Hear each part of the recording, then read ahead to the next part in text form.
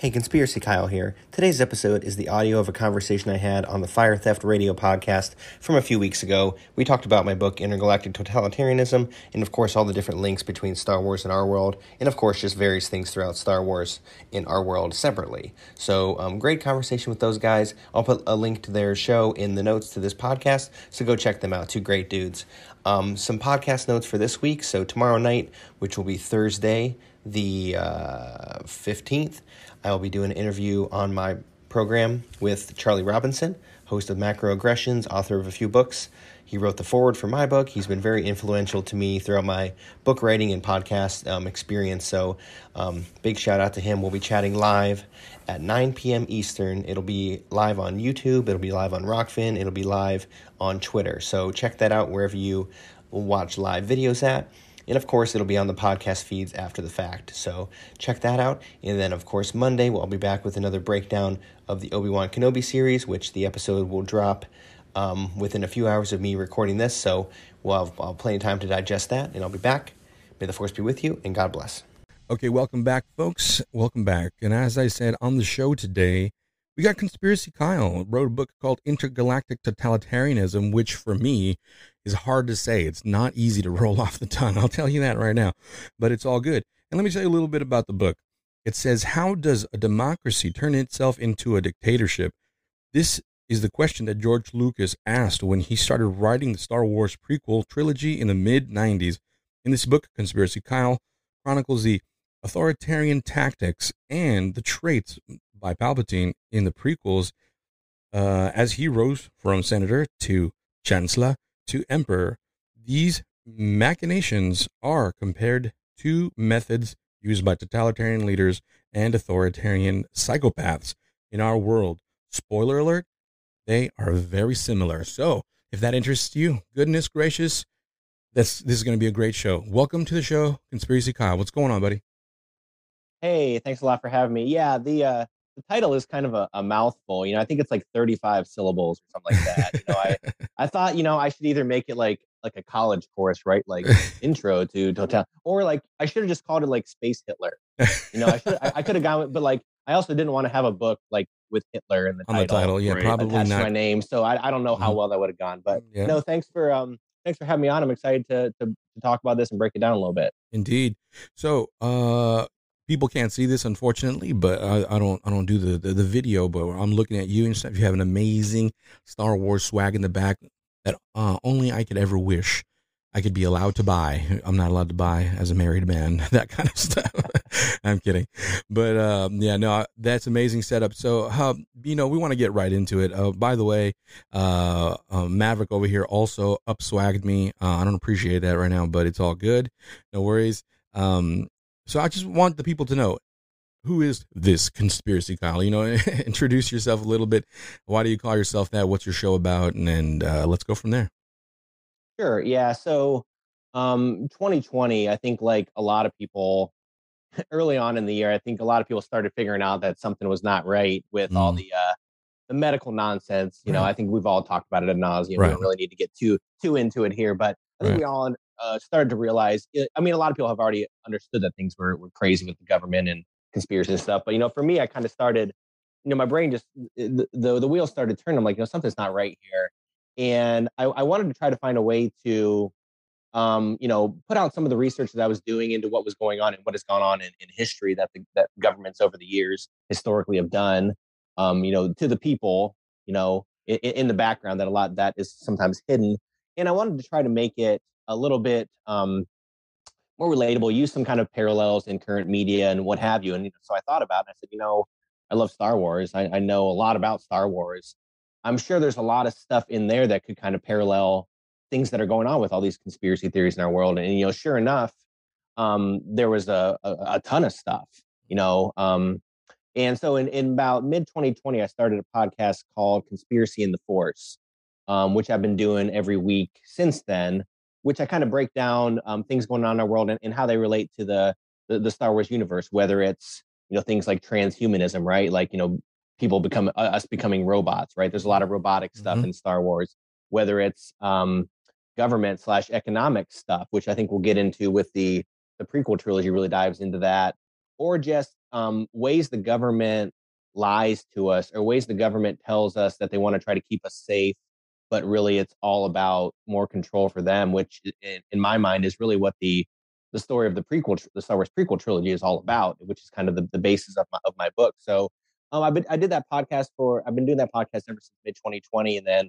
last year, I started talking on doing some guest spots on some shows, and started coming up with this idea of really laying this stuff out, movie for movie throughout all the prequels.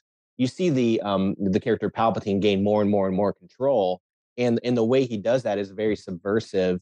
And looking into our world, you see dictators, totalitarian leaders, authoritarians, even people nowadays that people may not consider them to be, authoritarians or what have you. They're using these same tactics and traits, and what that will lead to, is anyone's guess. I think it's um, from my standpoint, with a biblical perspective, it's all going to turn into a one world government at some point in the future. The question is whether it's this generation or future. But Mm-hmm. anyways, I want to try to relate that to Star Wars and show how what Palpatine did to become the Emperor is the same playbook that you see in our world. And the interesting thing to me was that George Lucas in those movies really laid it on thick, like more than you see in a lot of Hollywood movies nowadays, almost like he's given away the playbook Mm. of how these people operate. Mm. Because it's very kind of on the nose, and we'll definitely go through some of those examples in parallels. But I thought it was a really good way to kind of use metaphors and things to get people to understand more about what's going on in our world, using something that a lot of people know, which is Star Wars, one of the most popular franchises of all time. Right. I was, yeah, it's an interesting point because I've heard a little bit of this conversation in the conspiracy world, as they say. Like, I don't know if you've heard, but like Stanley Kubrick, for example, they were saying that he wasn't really, because there's always this idea that writers, producers are just all in this, secret society kind of thing. And they're writing these things. And, but there seems to be controversy, like with Stanley, and even I've heard it with George, that, yeah, they might have been in something like that, but they were more out to expose certain things than anything else. But I don't know. Like I can't say. I can never. I always look at this stuff, and it's, in the end, it's kind of speculative. But I can definitely feel like a lot of these movies do expose certain things, and they just kind of bring it out to the open. I definitely saw that in the Kubrick films, where I'm like, whoa, he's I mean, he's probably one of the most overt directors. Pretty much saying there's a lot of weird shenanigans going on in the background. Right. Yeah, I would definitely say, the directors like Lucas and Kubrick back in like the 70s, I think they had a lot more leeway, right? Like, whereas you Right. compare it to nowadays with, every movie, it's like a Marvel movie, right? It's this big, huge studio, this big, massive Disney, Marvel, what have you, are coordinating all these efforts and all these narratives to put into these movies. So there's a lot of hands in the pot, Mm-hmm. right, of what they want in these movies. Whereas back in the day, it was more or less they had a lot of more creative freedom, and they didn't have a lot of people breathing down their neck, looking over their shoulder, saying, "Hey, you need to put this and this into it." So yeah, I'm with you there. I mean, there's kind of a great argument to be had that some of the stuff that's in there could be predictive type programming, right? Especially with Star Wars, the fact that robots, a lot of times in the movies, they're the ones that save the day. A lot like R2D2. Look at him; he's great. He's an awesome character. You almost think of him just as a human, Right. because in pretty much every movie he does something heroic to save the day that they wouldn't have been able to defeat the evil without this robot. So there's some things, but you can kind of put that either, in one of two camps, right? Maybe just Lucas thought, hey, that's a really cool thing to have for a sci-fi movie. The other hand as well, getting people prepared for a future that is robotic driven, which I'm sure we're going down in the future. But to your main point, was that his main intent, or did he just think that was a cool story idea? Yeah, I think there's a definite conversation to be had there.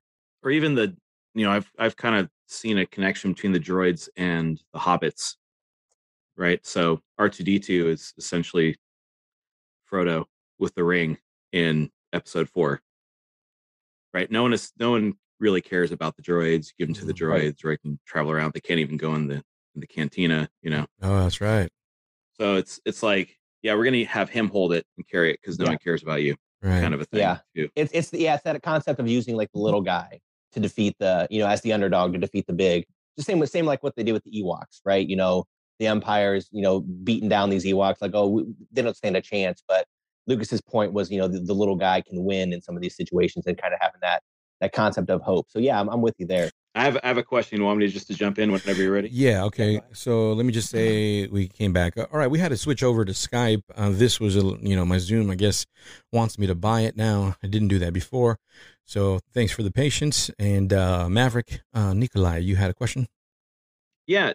So going back to original trilogy, or some would say the only trilogy, depending on what camp you're in, I suppose.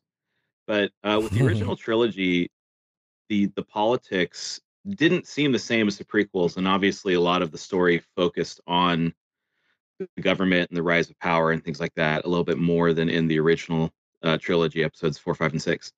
But what I thought was interesting was you had A New Hope, episode 4 film, and then the Indiana Jones franchise started, and it is very focused on Nazis. Do you think there was a shift with the original trilogy had in mind that sort of totalitarian or fascist regime versus the prequels that seem to have a lot more of a globalist kind of push that was very different? Do you think there was a shift there? Do you think there's a progression? Yeah, I think it's probably it might be a product of the times that they came out too. While you don't see a lot of politics in the original trilogy, you do see, Lucas makes it very black and white. Yeah. So to your point, the difference between the original trilogy and the prequels, in the original trilogy, it's very black and white. Like even literally in the color schemes, you know who's good and you know who's bad by the exact colors. I mean, the Empire was like very black and white, like with some red, like very Nazi type colors. And then the other people, they had orange jumpsuits and all this other stuff. So in the color schemes, he wanted to make it very black and white. This is good, this is bad, because he wanted to tell just kind of a true morality tale. Whereas then the older he got, I think, and probably more wise to what was going on in politics, and he thought that really it's not really that simple. And that's why in the prequels you see, well, for one, yeah, you see the rise of that totalitarian empire, but you also see this noble republic basically crumble in and of itself. There's a great quote, to the original movie. George Lucas wrote like a companion novel with it, and he wrote kind of a very short, few paragraph backstory about what the prequels ended up being. And he basically said, the republic rotted out from inside out, and basically the danger was inside the republic, and they didn't recognize it, and it overtook them. So you see in the prequels that the republic was as complicit in the fact that they didn't recognize what was going on. They didn't recognize that this guy from inside was destroying them. They had the Jedi. They had the Jedi fighting all these wars throughout the galaxy, well, Palpatine had the Jedi fighting all these wars throughout the galaxy. The main point of him doing that, for one, it was a fictitious war. I mean, talk about, we can talk about current things going on, and if you think really it's both sides of the same coin, just as a big distraction. That's what the whole Clone Wars was. It was basically Palpatine controlling both sides, having the Jedi going out there and fighting these battles that really had no point. I mean, it didn't matter who won these wars. He was still in control. But what he wanted to do was take the Jedi away from their main focus, which was really understanding the nature of the Force, understanding using discernment to figure out what dark elements were present in the universe, and trying to find a way to bring those out, bring that to light, to squash that. But Palpatine was smart enough to say, listen, let me get these Jedi away from their monk-like duties and roles, and getting them to fight all these wars. So now their head is filled with military strategy and not spirituality. You can compare that to a lot of religious organizations, like whether it's the Catholic Church or even Christianity, to a certain extent. A lot of people focus on a lot of things that are outside of what they should really be studying and focusing on, and Palpatine got them away from that. So, right. But to your point about the original trilogy in Indiana Jones, they really wanted to show that black and whiteness, right? Of these are the Nazis, these are the good guys. Whereas he layered on a lot of gray when he got to the prequel trilogy. But I will say you still see some elements of that in the original movie. You know, one of the quotes I always go back to is what, you know, Tarkin said about the Death Star. He's like, you know, fear is what will keep the galaxy in line. And that's, you know, the concept of fear is, we've seen that a million percent over the past few years. People scared to live their lives, people scared to go see their grandma in the hospital, people scared to go to church, people scared to go here, do that because of something with a minuscule you know, fatality rate. Yeah. So that works. Fear works on so many levels, And willing to give up their rights and everything, you know. right. And you definitely see that in the prequels, like willing to give up their rights for something that is supposedly will keep them safe. So yeah, but I think it's really just, you know, the black and white. Then there's a lot of gray in the prequels. Do you think that with the sequel trilogy, they were trying to change that perspective? Because that perspective sort of can work and can kind of almost red pill people, and to use modern vernacular, in whatever time you're in. Do you think the sequel trilogy is following the same line, or is changing how they handle those sorts of ideas? Well, what's interesting about the sequel trilogy, well, the problem with it is a lot of the stuff you really need to know about the politics of the sequel trilogy, it's not on the screen. Most of the important things you need to know about what those events aren't even happening in the movies. You have to read supplemental materials or whatever. But a lot of people don't want to do that because the movies are put together so badly. They don't really even want to dive in to know more about it. Um, but what's interesting about the politics in that is you kind of saw this with Nazi Germany. After Nazi Germany crumbled, a lot of people thought, "Oh, hey, they're gone. We killed them. The bad guys are done." But as a lot of people know, a lot of those key players didn't really come to justice. A lot of those people came here. They started heading up NASA. They started working as scientists here in America. So this is basically then this kind of this second generation of Nazis were kind of embedded in America, you know, subversively. So you see that with the sequel trilogy. You know, a lot of the main people in the Empire obviously die or get killed at the end of Return of the Jedi. But through a lot of the supplemental materials, through stuff like, you know, the Battlefront video games that have a lot of great cutscenes about this, Palpatine set up these systems to basically um, internally destroy a lot of the empire that existed, but keep a lot of people, keep a lot of the main generals and commanders and stuff in place so they can rebuild the empire. It's basically like a build back better type situation. What he did, he said, let's destroy most of the empire, keep some people in place, and they will rebuild this kind of thing. So that's when you see this First Order show up in the sequel trilogy. General Hux, who's kind of their military leader, he was the son of somebody who worked directly in the prior empire. So it's kind of like the second generation thing, but they obviously aren't as sound in, you know, Palpatine's ways and thinking, but he wanted it to kind of keep going on in perpetuity. But then you see somebody like Kylo Ren, who's kind of this just, you know, crazy knucklehead all over the place, crazy angry like millennial. It's a really with a lot of power. Yeah, he's very powerful, but he's just really like aggressive. He's all over the place. Um, it's like what you see when there's like family businesses and stuff, right? A parents start a business and the kids run it. Right. You know, sometimes they run it right. Sometimes they're just like complete idiots and, you know, destroy the thing. And he has this legacy he's trying to protect, this legacy of being Darth Vader's grandson, but he knows that he's nowhere near that. So they definitely kind of botched the whole idea of what Palpatine wanted to do, which I think is probably why they brought Palpatine back in the end for some reason. I'm still trying to figure.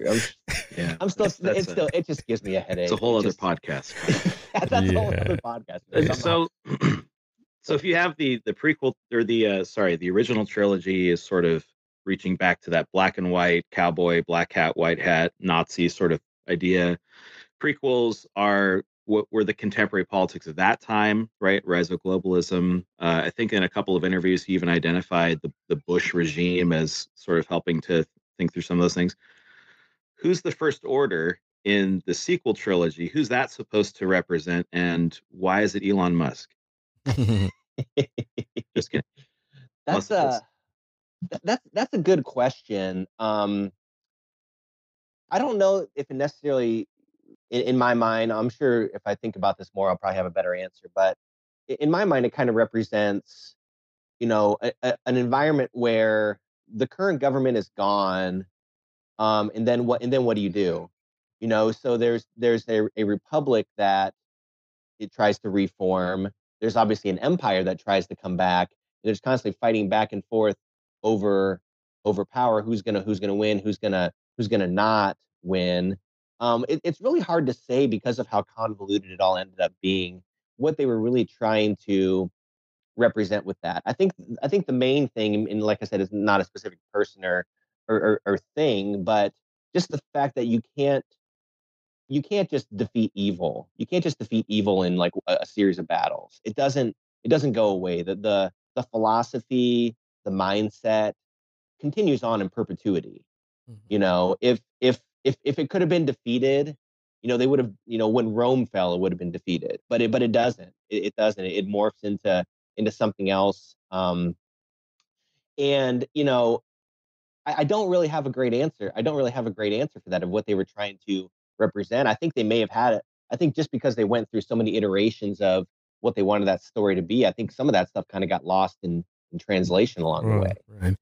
Now, you said earlier there's some examples that you definitely wanted to cover in your book on how things look in our modern day, and just those same kind of tactics. Can you kind of go through some of those that you think are maybe relevant or most important that people didn't notice while watching these movies or thinking about? Because I think that happens often. We watch movies and they're like, "Oh, that's fantastical," like it's just amazing, and they don't. It doesn't go past thinking this was great entertainment. But we often don't think about the mind of the writers and producers and things like, or sorry, and directors. And there's definitely something deeper in even the most, I don't know, a roller coaster type kind of movie. There's always, I don't know, some sort of archetype that we can kind of look at and say that's important to look at in this way or another. But what are some of those key points that you think are especially relatable to our modern times? Sure. One thing that you don't really see in the movies, but it's in like the Revenge of the Sith novel, which I would definitely recommend anybody that kind of has a bad taste in their mouth about the prequel movies themselves. I would look into reading some of those novelizations because I think they really flesh out a lot more of the characters' motivations and things like that. Because when it all goes down in the movie, I don't think they handled it the right way. I don't think the acting, the dialogue, anything, did what they meant to do story wise. But anyways, in the Revenge of the Sith novel, so we talked a little bit earlier about this war that's going on, right? There's this Republic versus Separatists, this whole Clone War thing that's really a big fictitious thing. One thing you don't see in the movie, but you see in the novel, is that there's this thing called the HoloNet, which is basically like the TV, like the media of the time, and they're basically pumping out all this propaganda to the people of the Republic at the beginning of Episode Three, Revenge of the Sith, that listen, the Republic is losing the war. You still need to try to be all in be all in for the troops, but also to keep pushing the fear, right? That if this battle keeps going on, the Republic could lose, and if the Republic loses, then what does that mean? Even so far as they were fighting against. The interesting thing is like the Republic had clones fighting for them, the Separatists had droids fighting for them. So one little piece of subversive propaganda they were pushing to the Republic was that listen, if we lose, it's going to be the robots are going to take us over. Mhm. That's kind of the subtext of why you need to support the Republic in their leaders in doing whatever you need to do. So, and you kind of see this similarly to like a book like Orwell's 1984, where the media at the time is constantly telling them, well, listen, we're constantly in war with this other country, or we're in war with this other country. In fact, it may not have even have been an actual war going on, but it's just what the people heard. It was pumped into their brains over and over, so they believed it. And we see that nowadays too with all this stuff, especially with this Russia Ukraine thing. Which, listen, I'm no deep researcher into what's going on there. I know something is not right, but we're getting all this propaganda about why we need to support Ukraine and why Russia is the bad guy. And maybe that's true to a certain extent, but does that mean we need to support him to the tune of $60 billion? I don't know. But we're constantly being bombarded with this propaganda about these wars going on or possible wars. You saw that after 9/11 as well, right? Like if we don't go get these terrorists, they're going to get us, which is or they're gonna come here. which is a very biblical concept, wars and rumors of wars. I think Yes. people tend not to see. And yeah, there's definitely stuff going on with Russia and things like that. But we see that throughout America. I mean, you want to get America riled up in its history, tell them communism, socialism, or globalism's taken over, and you can rile up the patriots. And that connects to a point you brought up earlier, which mixes in my opinion, with what Christianity looks like. Because in America, they've almost propped up patriotism higher than the actual belief in Christianity. So a lot of these kind of more cultural Christians will get inspired to do things that we normally shouldn't be doing, and it's perceived as Christianity just because, in God we trust, and we pray to Jesus, and we make country songs about Jesus and all that. And so it just, it can kind of get lost in the weeds of, there's a greater narrative going on in the background. And there is a Palpatine-like character driving both, capitalism and globalism and, these kind of communist things. And it's just, we never tend to look past what's in front of us, which is the propaganda machine and all that stuff. And don't look at, the puppeteers in the background. And then there's definitely something there for sure. And and it's unfortunate because I do follow a lot of people on both sides, left and the right. I'm nowhere, I don't lean. I'm sure people think I lean towards a certain side, but I definitely don't lean towards a political ideology. I try to stay as dead center as I can. But looking at that stuff, I can see both sides getting equally riled up, because on the right, I'll see, oh, look, he's getting triggered. But then I see the people on the right get triggered by other things. It's like everyone has a trigger point, and it's like these specific things going on. And I think a lot of these things are like financially motivated, economically motivated in the background. And you say that you bring that up in the book, I think, with what's happening in the Star Wars stuff, that there's seems to be this financial thing going on in the background as well. How do you write about that in the book? Yeah, sure. And one quick point on what you were just saying. Yeah, like I think both sides need like an idol, somebody that they prop up, that like this is the person who's really going to fix everything for us. Like for many years I was big on the Trump side, but now I'm kind of like you. I'm realizing that like both sides have many faults, and but they both push fear, right? Like the right pushes fear about China, the left pushes fear about Russia. And if you say that to either side, it gets them ramped up. Then they'll say, hey, well, let's send $30 billion to go fix these issues. But yeah, they all need like these heroes / idols to come in and supposedly fix everything. And of course now it's like Elon Musk. I've been talking about a lot of warnings about him, and what he really wants to do with robotics and all that kind of stuff. Neuralink. There's a whole rabbit hole to go down there. But yeah, you see that in Star Wars. There's a Palpatine's the puppet master, but also people are seeing him as the hero who's going to fix everything. And you hear that great line after they give him complete control. This is how liberty dies, with thunderous applause. Ooh. Everybody's cheering and clapping. Probably my only favorite line in that movie, but you know what I mean. But yeah, but yeah, to your point, as far as the financial stuff goes, yeah. In episode 2, Padme was trying to. Well, the Republic was trying to garner support for an army, which goes back to my point about the propaganda. You're constantly pushing this propaganda about this separatist army going to come in and take over, and it's going to be robotics and this and that. So they said, listen, we need to create an army. And she's like, no, like more war is not the answer. She's like, I saw it 10 years ago when they destroyed Naboo. And, that didn't work out well for anybody, even though they were victorious in that war. She's like, it was still devastation in war. And, it was not great for anybody. So she was trying to put these anti-war bills in Congress or the Senate or what have you. But one of her main points was that she's like looking around at all the other senators, and a lot of them are voting for more war because they own a lot of the manufacturing. They own a lot of the industries in the galaxy that manufactures weapons, that manufactures tanks and armaments and spaceships and all this stuff. So all these people are voting for more war because they're going to benefit off of it, directly. So you can see that 100% in what's happening in our world with all of the I can't think of the name specifically, but all those huge military industrial complex type organizations that a lot of government officials are financially in bed with. Mm-hmm. So any war that happens in the banks as well, any war that happens, it really doesn't matter who ends up being victorious.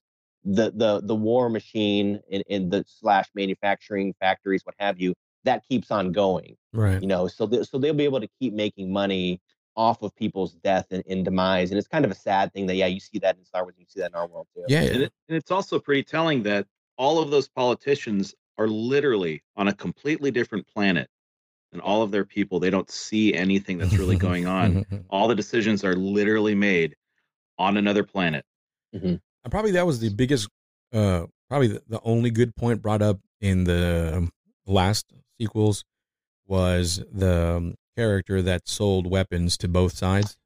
Right. Mm-hmm. And he's like, there is no good or bad for me. I just, I'm funding both sides, and it's like the same person that hired me. So no big deal. It's just what it is. And I was just like, that actually happens very realistically in the world of today. That's just what it is.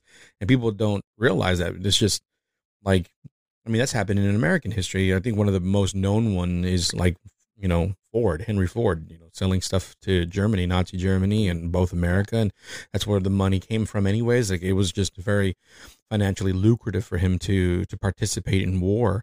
And we just kind of don't talk about it, and it's just, we just kind of move forward. But, I think you were thinking maybe of like Raytheon, Lockheed Martin, all those like. Yeah, that's the ones I couldn't think of the name. Yeah, exactly. Yeah. All those guys. Yeah, I saw a great meme before. It was like, all the politicians should wear like shirts like they do in NASCAR, but of all the people that they're financially in bed with, right? So like, whenever they're voting for this or that, okay, obviously we know why you're doing that. Yeah, indeed. Now you brought another point up, and I really want to talk about it. I don't know if you talk about it in the book, but I'm sure you've noticed it.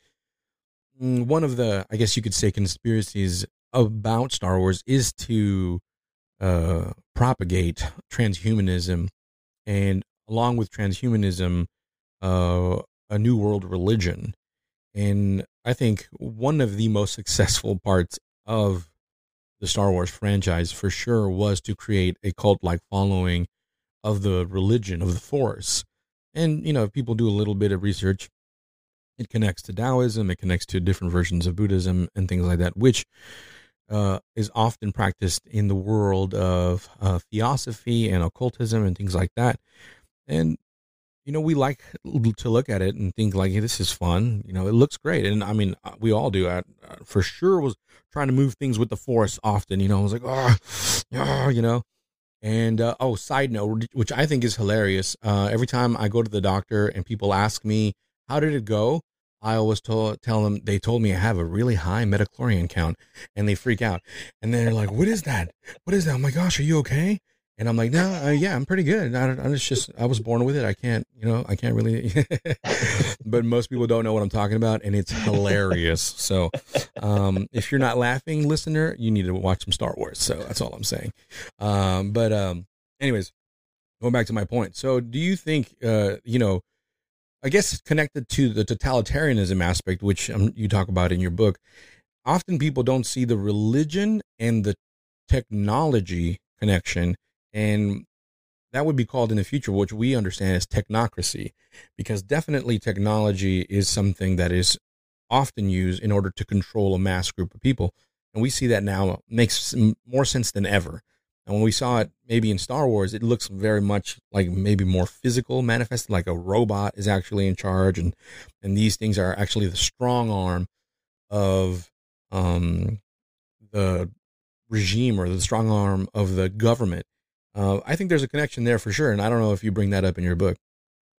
Yeah, there's some interesting things about transhumanism with Star Wars. I think you kind of see it from a few different angles.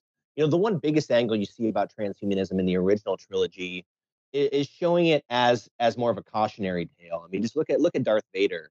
I mean, he's one of the greatest, characters slash villains of all time. But really, he's just this kind of broken man inside of this metal suit that is basically more akin to like a coffin, right? But he's still alive, which is kind of like this whole concept of um, the metaverse or what have you, where it's like your soul can continue on in perpetuity even though you're not really physically present. But the idea with that is that he's this great imposing looking character. I mean, the character model of Vader is amazing. We all love Vader. Um, but the idea is that what Obi-Wan says, he's like, he's more machine than man now. He's not, he's basically losing his humanity by having to live through all of this robotics. And the story at the end of it is that, well, he kind of snaps out of it. But I don't really think that in actuality it works that way. I think if transhumanism goes to really the way they want to, is like you're not gonna have a choice. Mm-hmm. This is kind of like your fate to be this robotic slash person. So you kind of see that cautionary angle. Then of course, you see the great moment at the end of Return of the Jedi where Luke is really starting to turn to the dark side, but then he looks at his hand, his metal hand, and he's like, listen, if I keep going any farther, I'm going to be just like my dad, living like this shell of a human in this robotic interface. And he kind of snaps out of it. So there's that cautionary aspect, but then they also, to your point, make it look really, really cool. Like, look at someone in the prequels like General Grievous, where he's got like the 6 arms and the 6 lightsabers and stuff. I'm like, that's like really cool looking, right? Right. As a kid, when you see somebody with like slashing 6 lightsabers around, it looks pretty awesome. Oh yeah. But even the story behind him is that he was a physical, not necessarily human, an alien species that they basically wanted to perform experiments on him. They blew him up and took his heart, and that's why you see he has like this still beating heart. It's like a physical heart, but they put him in this metal suit, kind of like RoboCop kind of thing. And it's really cool, but also at the core of it, it's really making people more kind of subservient in that aspect. Very just same like I brought about RoboCop, same kind of concept. This guy was basically physically dead, but they put him in this robotic suit, but they can to a certain extent control what he wants to do. So yeah, it's definitely all about control and anything that they can implant or implement within us to create more control mechanisms that we will follow without question. They're gonna try to do it. Yeah, that's what concerns me about like Elon Musk, for example, because a lot of people, especially on the right, are like, dude, he's our hero right now. Like, and because he's such an advocate for a lot of the things that the right advocates, they're like, oh yeah, you want to put a chip on us? That's cool. As long as I got my free speech and you put Trump back on Twitter, we're good now. So, and like they're totally dismissing the bigger, larger, nefarious agenda going on in the background just because he agrees with some of your ideologies, and that I think it happens so much I see that happening in a lot of the stories in pretty much any war story and things like Star Wars and stuff like that that's why I think it's more and more relevant. That's me personally. That's why I love movies, period. Like I'm not a huge, like specifically just Star Wars fan. Like I love if a movie's really well written and then I can see these references to society. Like I'm like, oh, I see what you're doing here. And it just, I always question it. Is this, propaganda or is this just a storytelling? Of course, you want to kind of step outside of it, but yeah, definitely. Any other examples or something that you definitely want to bring up, or Maverick, Nikolai, do you have a question specifically you want to get off your chest? Yeah, I was wondering on we've talked a lot about the authoritarianism in the Empire. It seems like, especially in episode 3, there's this discussion about how the Jedi are also blind. They've turned, and the idea is, I think they want to lean on they were duped, but at the same time, Anakin throws out a lot of interesting ideas about the Jedi. Any thoughts on on how maybe the structure of the Jedi plays into some of this.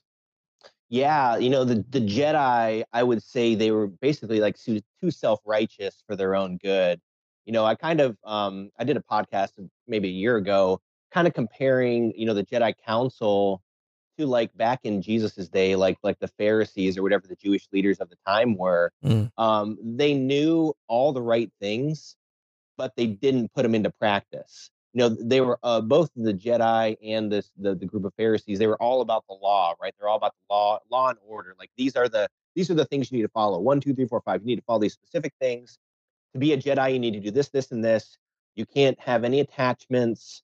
And a lot of those things on their own in a vacuum may not have been bad things, but in certain situations that could cause somebody to go down the wrong path. And I think Palpatine knew that and was able to manipulate Anakin that way, because especially the thing about, you can't have attachments, which there's a lot of speculation about what that actually meant. But the idea was that you shouldn't have attachments to anybody, because that will bring an emotional response to the situations you deal with.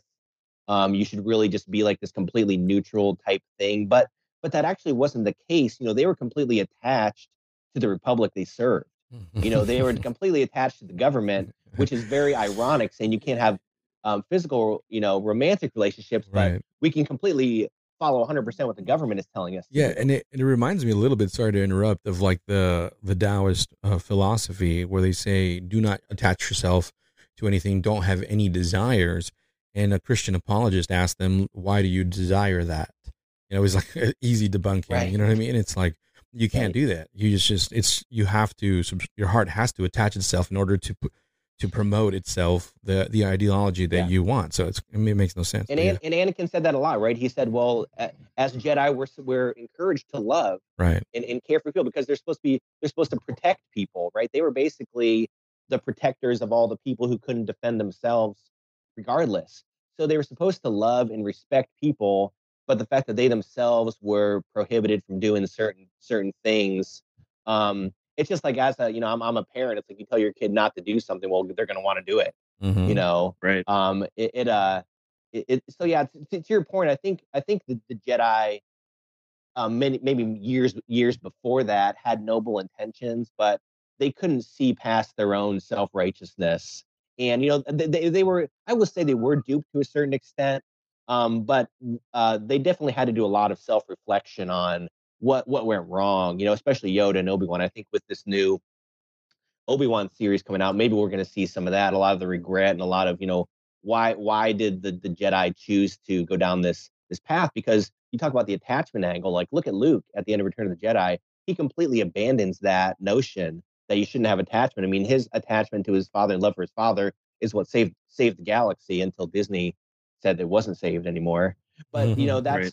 that debunks that whole thing. But then in some of the newer stuff, like the Mandalorian and the Boba Fett series, Luke Skywalker in the future is kind of reverting back to that whole thing about attachment. So it's kind of a mixed message there. But yeah, I agree with your point that the Jedi in and of themselves were duped by Palpatine, but also all the framework was laid for them to be completely misled, just because of their attachment to the government. You can kind of see that the one line that they really use in the prequels, only a Sith deals in absolutes, which is very interesting because it's an absolutist statement. Just shows the height of hypocrisy. Yeah. What I was trying to connect, what I was trying to connect with what you said earlier, Kyle, is that at one point Palpatine subverted their mind. Don't think about the spiritual, think about military tactics. And I was almost likening that to the Christians in the country, where I don't want you to think about your religious beliefs. I want you to think about what's good for our nation, more nationalistic. And there was that replacement, which when you do that, of course, it becomes very like the Pharisees, because the Pharisees were very much involved in the politics, and so much so that they became so self-righteous they didn't even see almost the purpose of their religion properly. Like they weren't practicing it in a biblical manner, Right. So it kind of Absolutely. Like as a Christian myself, I try to like caution people, listen, just because you're a Christian doesn't mean you automatically have to go to the conservative right. I Right. mean, think about all the things that Jesus said about taking care of the poor, taking care of all these social issues, which people on the left typically care about, and a lot of people on the right kind of, like you said, kind of push that to the side, more like we got to help fund the military and all this stuff. It's like no, there's things on both sides that you need to focus on. You just by having this belief doesn't mean you just shifted in one direction. I think you should question both sides. I mean, you should definitely question the people that the people are propping up to be these idols. I mean, my God, you want to talk about some like blasphemous crap? I mean, so many pictures I've seen over the years of like Trump with like a sword and like Jesus standing over his shoulder. I'm like, guys, you guys are so far off track with what you should really be with like a crusader armor. I've seen that anyway. yeah, it's like come on. I don't know if you guys Well, are even reading the Bible at all. yeah, I did like the new ones where he's in this like super like Mega Man suit, and it's with MAGA, with Super MAGA. Like Super MAGA or whatever. Yeah, that I do like the new ones for MAGA sure. Man. So in light of all of that, why is Qui-Gon such an important character then? Oh, Qui-Gon, I will say, is probably the best out of all the Jedi Masters. For one, gone too soon. He has. Oh, go ahead. I know. I just said gone too soon. Yeah, right. Lucas always kills off the best characters in the first movie of every trilogy. He for one, he kind of had this perception about the universe, about really trying to understand what was going on. He has a great line, which I have, I think in the intro in the book, is that, secrets, he says this in the novel, the Phantom Menace novel. He's like, secrets need to be revealed whenever you find them. Like, if you stand if you stand to conceal these secrets, you're almost as complicit as people that are committing terrible acts. So he really wanted to expose bad things going on, but also he wanted to, he knew that everybody had a purpose. And, whenever they kind of pulled Jar Jar along at the beginning, Obi-Wan was like, oh, crap, here we go. Just another crappy creature. But for some reason, Qui-Gon thought that he had a purpose. You could, and I will say you can argue that Jar Jar's purpose was really to help Palpatine bring on the Empire in Right. the next movie. But you saw that again with Anakin. Qui-Gon saw this young kid. He's like, there's really something to him. He's like, I don't care that the Jedi Council doesn't agree with me taking him on. He's like, I'm using my own intuition. I'm not just blindly following what the council is telling me. I want to train him. And, in the end, several movies later, yeah, he did end up, saving this kid did end up saving the universe. Obviously, he went through a lot of trials and terrible stuff to get there, but he was ultimately right. And Obi-Wan, told him, he's like, Master, like, if you would just follow the rules, you could be on the Jedi Council. No, Qui-Gon's just like, no, I don't want to just blindly serve this Jedi Council dogma, because that removes that kind of, well, I hate to use this term, but that outside the box thinking, right? Like he understood things on such a deep spiritual level that he knew the more entrenched he got with the Jedi Council, the more entrenched with the government, it's going to water down and dilute some of those beliefs. So I agree with you. I will say Qui-Gon is the most important. He's definitely probably like the libertarian, I guess, of the Jedi, if you had to kind of put him in a political camp, because he's like, I know a lot of this stuff. He knew a lot of the faults of the Jedi. He knew a lot of the faults of the dark side, and he tried to work within that framework, but he always pushed back against his own side whenever he thought they were doing something wrong. So I would say he's probably the best out of all of the Jedi. I feel like the Jedi Council were looking towards him and were just like, shut up, Rand Paul. You know what I mean? Like one of those things. I'm not giving Rand Paul any credit here, but I just feel like he's the outcast, and he's like, hey man, shut up over there, dude. Like, stop asking those questions, I got one last quick question, and then I'm kind of done with the questions I had pre-prepped. So, there's a lot of rumors running around on 4chan that you are Reylo. Is that correct? Can you set the record? That I'm into the Reylo? Yeah, you're a Reyloer. Oh God. Is that true? I can't even with that whole thing. I don't know. No, I'm not. I'm not in. I'm not in. Okay, all right. So I'll correct the record. Cool. That one flew over my head, so I don't know what's going on there, but It's okay. You can search it later. Yeah, it's like people have all this fan fiction about them like being the thing, and in perpetuity, and yeah, Okay. I don't know, but it is interesting though. You see Disney is the one time in the sequel trilogy that there's a kiss between a biological male and a biological female, and then the dude dies immediately, right? So Disney's telling us, what happens when biological males and biological females interact. Yeah, It shouldn't be that way. You definitely see a lot of things like that dying in Disney content. Yeah, that's a whole different. They definitely shifted away from anything possibly romantic in that sequel trilogy, and I think you see that in a lot of Disney movies recently too. There's really not ever that, like, the prince finds the princess and they fall in love. There's really none of that in any modern, I would say, for the past 20 years, Disney products, because it's like they want us to all be isolated. They don't want us to have, a partner that we can share our lives with. There's probably way more areas that we could even get into with that. They'd rather us, trust the government, like you said, or politicians or Elon Musk or whatever, not have these romantic relationships. So it's kind of crazy. Probably do a whole other show on that. Yeah, definitely. Yeah, no, definitely. That's something that we bring up a lot in the show. Very intentional, I believe. The destruction of tradition and Western civilization, the morals that we used to stand for, and things like that. Kyle, anything else that you wish people asked you, but just people never do, and you're like, dude, they never ask me about this, and I want to say it. And so, if that's something that you have and you want to get off your chest, please do. Oh man, that's a great question. I can't think of anything. Okay. I can't think of anything. Okay. Well, any final last words then before we kind of wrap this up? Because I have one more request. But other than that, what would you like to tell the folks that listen to Fire Theft Radio? What is your purpose of this book, and what can you expect, or what are you trying to do in their minds? Sure. With this literature that you put out.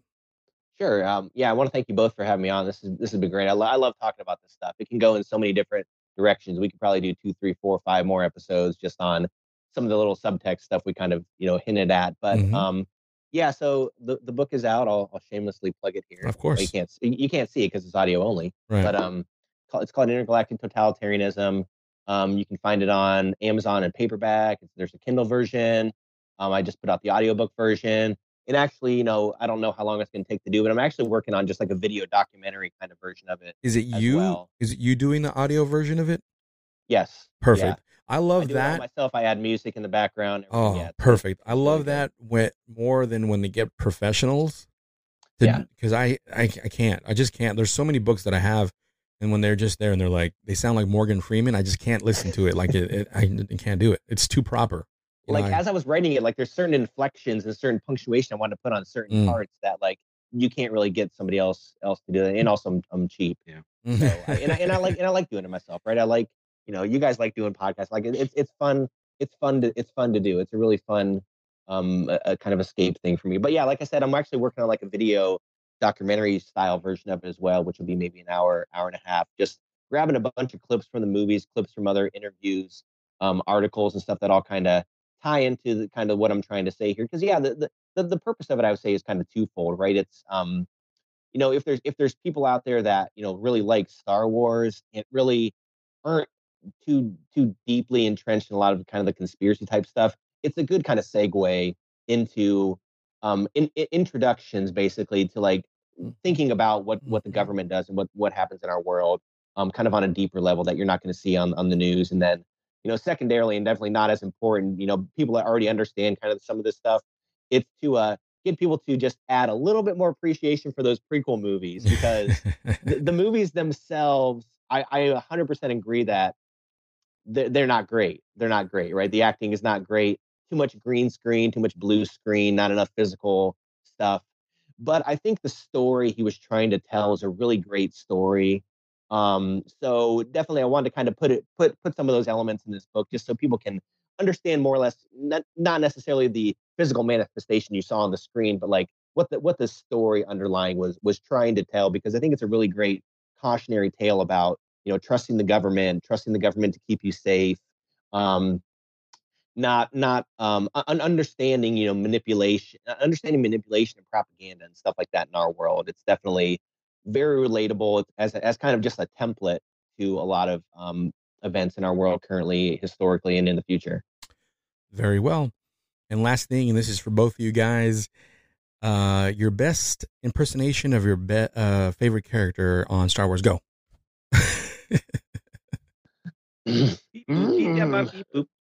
Oh, was that R2D2? Yeah, that was R2D2. It's pretty good. Huh? Go, Kyle. You. Okay, let me try my best Yoda here. Fear is the path to the dark side. Fear leads to anger. Anger leads to hate. Hate leads to suffering. That's pretty good. That's pretty good. That was good. Thank you. That's pretty good. I'm not gonna lie. I wish I could do one. I was trying to think if I could do like Jabba the Hutt or something, but I don't know. I don't know none of his actual language that he speaks. Like, how he does. Just like make a deep voice, you just go boo boo. Yeah. It works. It's like baby language. You should do a special edition of the book where you narrate as Yoda. Oh, I know the whole book just in almost reversed sentences and all that. It. Yeah. I like it. I like it. Yes, indeed. All right. So that's all we got for you folks. Kyle, stick with me. The folks are going to listen to some dope music. I'll probably put some remixed Star Wars so I don't get in trouble or something like that. But we'll be right back. The Force is with you, young Skywalker. You are not a Jedi yet.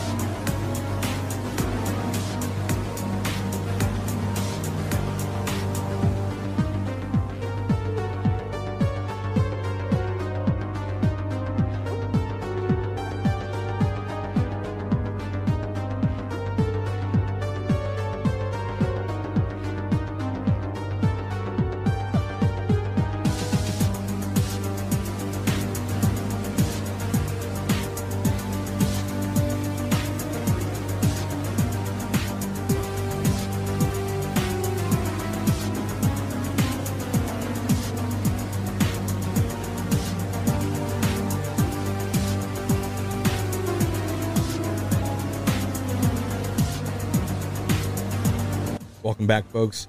And if you like Star Wars, you probably like this episode. And it was a good one. So we're going to have him back on. He already agreed, even off the air. He's like, dude, I want to come back. Let's do some more episodes. And I was like, yes, sir. Yes, you may. Let's do that for sure. And let's include him in our entertainment breakdown, which was a great idea, by the way, Nikolai. Breaking down, we were thinking of watching Kenobi and bringing it down. So what I'm going to do is, when is Kenobi coming out, by the way? It comes out at the end of the month, I believe. At the end of May? Yes. Oh, I got to get on this. Okay, so I have about 4 or 5 episodes in the can. So I'm gonna have to do that. I'm gonna have to like just take a Sunday and just edit all the episodes and just do an episode dump so I can be all caught up. And that way, when that comes out, as the episodes come out, we'll release content about it so we can be some of the first to be talking about it in the interwebs, because that's the only way to go about it. Do you do a firestorm? Firestorm? Yeah, dropping all these episodes. That makes sense, because I'm Fire Theft Radio, Firestorm. Jeez, right, bro. Goodness. You know what? All the references and like little colloquialisms that people have given me about the show have come from other people. They've not come from us. Like we put on the website, if you want to help through Patreon, help stoke the fire. That came from Mike Davis. I'm not even going to lie. I'm going to give him all the credit and things like that. Anything like that. And you like Firestorm and let's spread the fire of knowledge. And it's like, oh, yeah, that's right. We can do that. And then I think the only one I came up with, I gave up on it because I felt dumb, was pyro kleptomaniacs. You know, people that really love the show. I was like, you guys are pyro kleptomaniacs, you know, Fire Theft Radio. But yeah. Well, it is 7 syllables, so it was set up to fail. Yeah, you're right. Correct. So I feel embarrassed for even bringing it up right now, because as I said it, I looked at your face and you were like, yeah, wow, that doesn't work. Yeah, it doesn't work. I was hoping for some, like, you know, it's not that bad, Chuck. It's not that bad. But no, you were like, yeah, no, set up for failure. I love Could be worse, I guess. Indeed. Well, that's all we got, folks. Again, I didn't say it in the beginning of the show, but if you'd like to go rate us on whatever podcatcher you used, is very helpful. We're still in a pretty high rating, even though as the show grows, there's a lot of hate for me, and we're working on that. I did a pretty good job in this episode of keeping the knows to a minimum as well. I'm working on it, folks. I'm working on it. I care about what you say, and let's keep moving forward. So if you like the show and you enjoyed this episode, you can go rate it. You can go rate it on whatever podcatcher you use, maybe iTunes, maybe Stitcher, maybe you can go on the website and also catch us over there. And if you like it enough, there's a way to support us through Patreon. And if you don't like to use Patreon, and I know the issues there, then DM me, email me at firetheftradio@gmail.com. We have books we can send you, especially if you're nearby. And we're working on making some t-shirts, brand new t-shirts coming soon. So that being said, there's a lot of different ways that you can possibly support us, and let's keep moving this show forward. I got a new setup here. This is the first episode I have with the setup behind me, where I got a new Mac Mini. I got all kinds of all the editing software just installed. I'm ready to go. This will be the first episode I edit on my new equipment, so it should come out quite well and should come out really quickly. Okay. So other than that, I got nothing else to say unless you do. We're going to end this show. We're going to land the plane, tie up the boat, whatever that's called. I'm not sure. I'm sure there's a pirate way of saying it, and I don't know the terms for the sea. Sorry for any sea aficionados. If I offended you, please don't unfollow me. Keep following me. Nothing else? Nothing else. Cool. See you around the interwebs, everybody. Alrighty then. And that's all we got. And don't forget to spread the fire. Later, folks.